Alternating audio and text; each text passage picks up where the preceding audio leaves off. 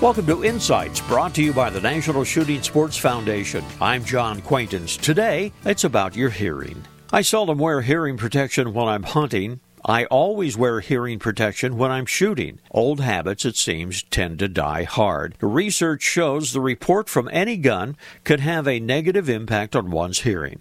A single shot from a nearby gun will do some damage. It's irreversible. So why don't I, or why don't most hunters for that matter, wear hearing protection? Well, habit and tradition, I suspect. The truth is, there are hearing protection devices on the market right now that serve a dual role and remove any excuse for not using them. These devices serve as both hearing protectors and hearing enhancers. They are either over-the-ear muffs or in-the-ear plugs. They are equipped with electronics which shut out sound above a certain decibel level while enhancing the normal range of sounds. It's the best of both worlds.